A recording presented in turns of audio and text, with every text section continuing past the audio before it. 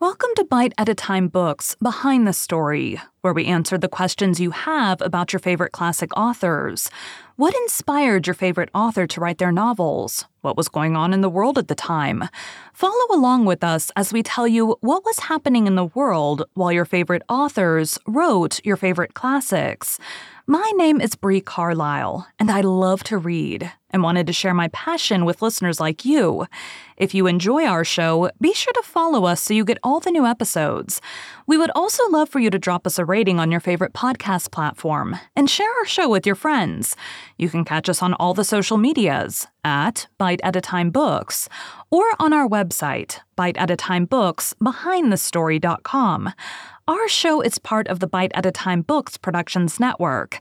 If you would also like to hear a story by the author we are currently featuring, check out the Bite at a Time Books podcast wherever you listen to podcasts. Right now, we are reading the Anne of Green Gables series. Today, we will be talking about The Death of Lucy Maud Montgomery.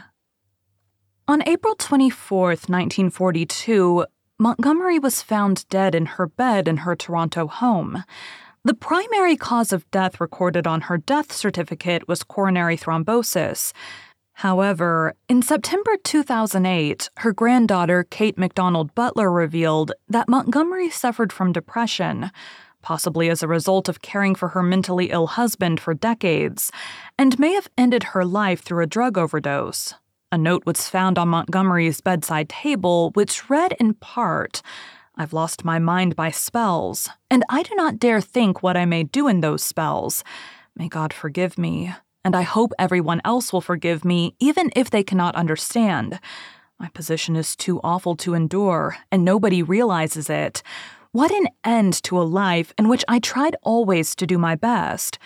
An alternative explanation of this document is provided in Mary Henley Rubio's 2008 biography, Lucy Maud Montgomery, The Gift of Wings, which suggests that Montgomery may have intended it as an entry in part of a journal now lost, rather than a suicide note. Montgomery was buried at the Cavendish Community Cemetery in Cavendish, following her wake in the Green Gables farmhouse and funeral in the Cavendish United Church, formerly Cavendish Presbyterian Church. During her lifetime, Montgomery had published 20 novels, over 500 short stories, an autobiography, and a book of poetry. Aware of her fame, by 1920, Montgomery began editing and recopying her journals, presenting her life as she wanted it remembered. In doing so, certain episodes were changed or omitted.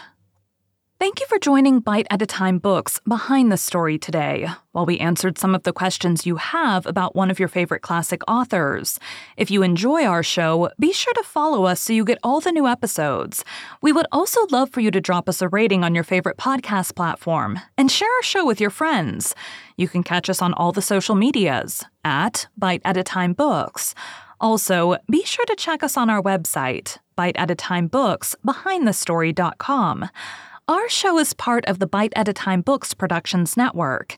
If you would also like to hear a story by the author we are currently featuring, check out the Bite at a Time Books podcast wherever you listen to podcasts. Right now, we are reading the Anne of Green Gables series.